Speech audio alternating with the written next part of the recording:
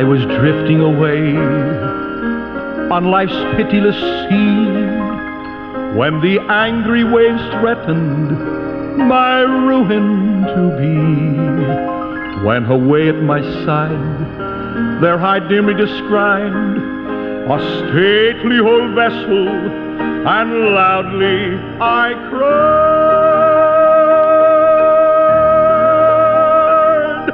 "Ship ahoy!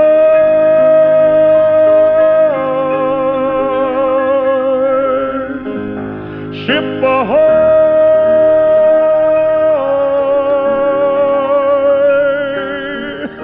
And loudly I cried, "Ship ahoy!" Well, once again, we say welcome aboard. It's good to be with you at this time. Brother Munn speaking. Our program here called The Mariner's Call. Hey, our blessing to be with you by means of radio. I'll be in the book of Exodus chapter 14, if you want to get a head start. What I'd like to do at this time, I'm not knowing exactly the time of the day that you're listening, but I'm glad you're there. Our programs are heard literally on the other side from here in the U.S., on the other side of the globe. And so so I can't say good morning, good afternoon, good night, but I'm glad that you're there. Thank you for being a part of that unseen radio audience. What I'm going to do at this particular time, I'd like to, let's see, Psalm 107, verse 23, I think it says, "They that go down to the sea in ships." What I want to do, I want to bring you down to the sea. I want to talk about a few sea events that we see in the Bible, and we look at them literally, and actually something that happened that had to do with the sea. And then we'll see if we can make some spiritual application, some application to me and you, as to what this really, why was this preserved for us in this book we call the Bible. So I like reading the Bible, and I especially like places that have to do with the sea. In fact, what do we say? Going to heaven is like crossing the sea. The victorious Christian life is like crossing over Jordan, into Canaan's land. Rescued from a life of sin is like being saved from drowning. Really, there's no end. And as we read about the sea in the Bible, when we go to church, we pick up the hymn book, and the hymn book is filled with songs that have to do with the sea. On Jordan's stormy banks I stand, what the haven of rest. Won't have to cross Jordan alone, the sweet by and by. We shall meet on that beautiful shore. You got it. Jesus, Savior, pilot me over life's tempestuous sea. Shall we gather at the river? Love lifted me. I was sinking deep in sin. Let the lower lights be burning. There's just no end. So some sea events. I hope our time together with you will be good. Hey, if you ever like to correspond with us, we're as close as the computer, the old keyboard on the computer. It's just FOMM. That's part of the World Wide Web, www. That's FOMM.org. That'll bring you directly to us here at Fishers of Men Ministries International. Look around a little bit, leave us a message, and we just appreciate your friendship. The book of Exodus chapter 14, I'm going to read some verses here, and we're going to bring you down to the sea here. And we've had so far, Exodus chapter 14, we've had an open sea, but now we're going to look at something a little different. Exodus chapter 14, God speaks to Moses. The Lord said unto Moses, "Stretch out thine hand over the sea, that the waters may come again upon the Egyptians, upon the chariots, and upon the horsemen." All right, now what is that? God opens the sea. The children of Israel go across. I'm such a Bible literalist that I believe they actually went across on dry ground. You said, "Brother Mon, there's no way." Oh, yes. If God could open the sea, surely he could make the sea floor dry. That'd be something if they go across, as they went across the sea floor, they actually raised the dust, went across on dry ground. But there's a problem. Now, just about to the other side, the Egyptians are right behind them. God not only opens the sea, but what does he do here? It says, "And Moses stretched his hand over the sea, and the sea returned to her strength." Verse 28, "And the waters returned and covered the chariots." Verse 30, "Thus the Lord saved Israel that day out of the hand of the Egyptians, and Israel saw the Egyptians dead upon the seashore." God not only opened the sea, but he closed the sea. Now, what could we say there? How could that apply to us today? Now, we think about the open sea. We could say, well, that's kind of like an open door. That's kind of like the Lord doing some things to save us and to carry us on into that land of Canaan. Amen? And as far as the enemy is concerned, God protecting us by giving us an open door. It's kind of like that brought deliverance to them. But God not only opened the door, but God closed the door. So the God that opens the door can close a door. Now, how can we apply something like that? Many times for the saint of God, this is an event to help us, not hurt us. Sometimes we're going across the sea of life and everything's pretty good, and all of a sudden the door closes, and my friend, we're off on some detour somewhere. I'm glad God knows what he's doing. The God that opens a door is the same God that can close a door. And for me, sometimes the shut doors in life was exactly what I needed. Sometimes it had to do with me reaping some things that I sowed in some areas, but I'm glad for the grace of God. So, as far as a shut up sea, a sea event, the sea shut up, a shut door, I find some help there for me in a spiritual way. God never took anything away from you. That something better is not given in exchange. God brought them deliverance across the Red Sea, and now he's going to give them new direction, hit them toward the land of Canaan. We go just a little further. In the book of Jonah, I find a little different story here. A sea event. First, a sea event. First, a closed sea. Here we have Jonah chapter 1 all the way down to verse 15. It says, concerning Jonah, we know what happened. He tried to take off from the presence of God. It says in verse 15, so they took up Jonah, cast him forth into the sea, and the sea ceased her raging. Rough weather. What's taking place? We think of Jonah himself, a man of disobedience, thrown overboard now. He's in what we would call the sea of disobedience. He struggles to stay afloat.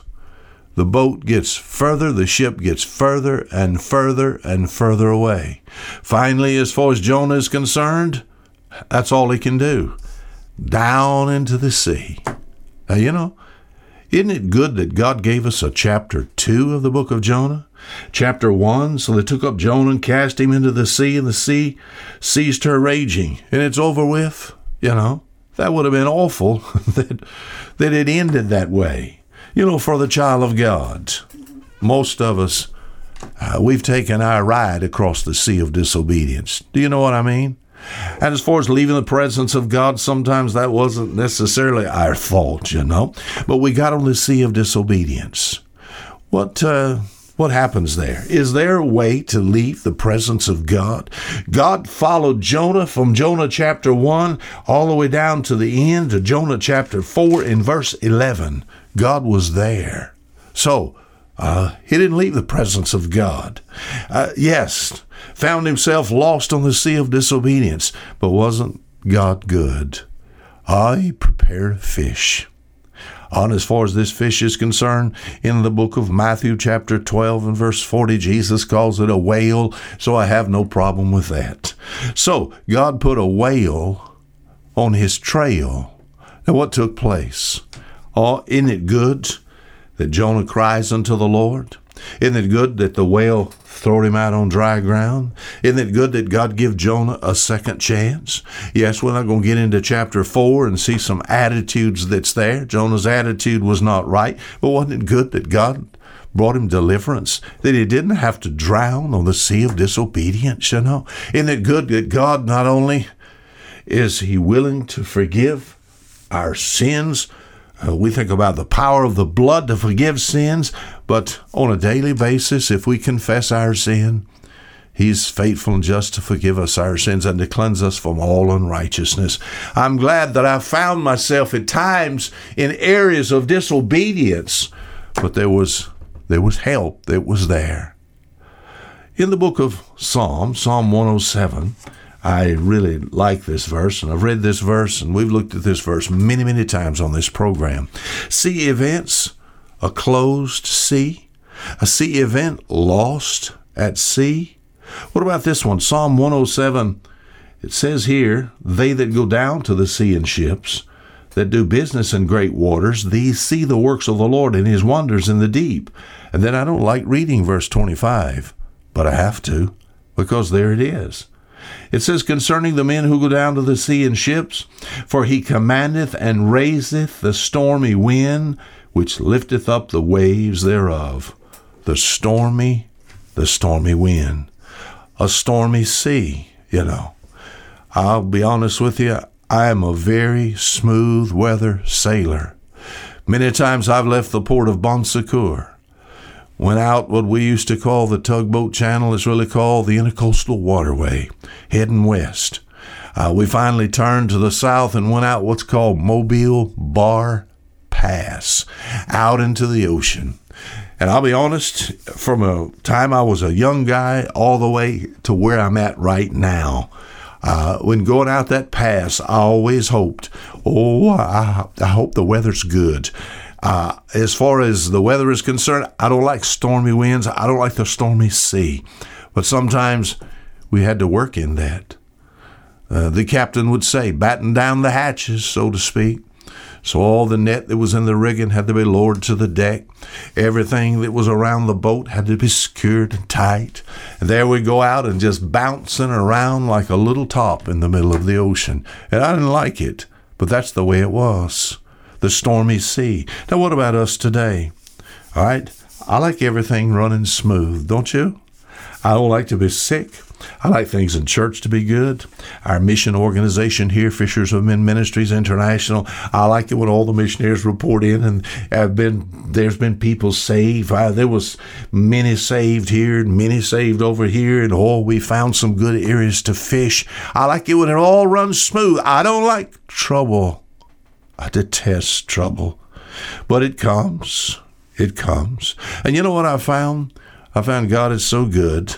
Sometimes he doesn't necessarily calm the storm. He calms us in the storm. Sometimes the things were just beating me apart as far as my life is concerned as a Christian. Seems as if I was just falling apart, but on the inside there was peace. There was a calmness that I found. I find all the way in the book of Mark chapter 4. Jesus is in the middle of the Sea of Galilee with some old fishermen in a boat, and the boat just about to sink. And they hollered at him and they said, "Don't you care that we're fixing to sink?" You know what he does? He comes to the bow of the boat, raises his hand, and he says, "Peace, be still." And you know what he does to the Sea of Galilee? I've been there, seen it when it was rough. All of a sudden, just as smooth as glass. I'm glad I know the master of the sea, the one that's able to close and open doors for me, the one that's able, even though I find myself in the sea of disobedience, I can be forgiven. And my friend, I can have opportunities to labor and serve again, a second chance as Jonah. Stormy seas, God can calm that, or he can calm me. What's he doing?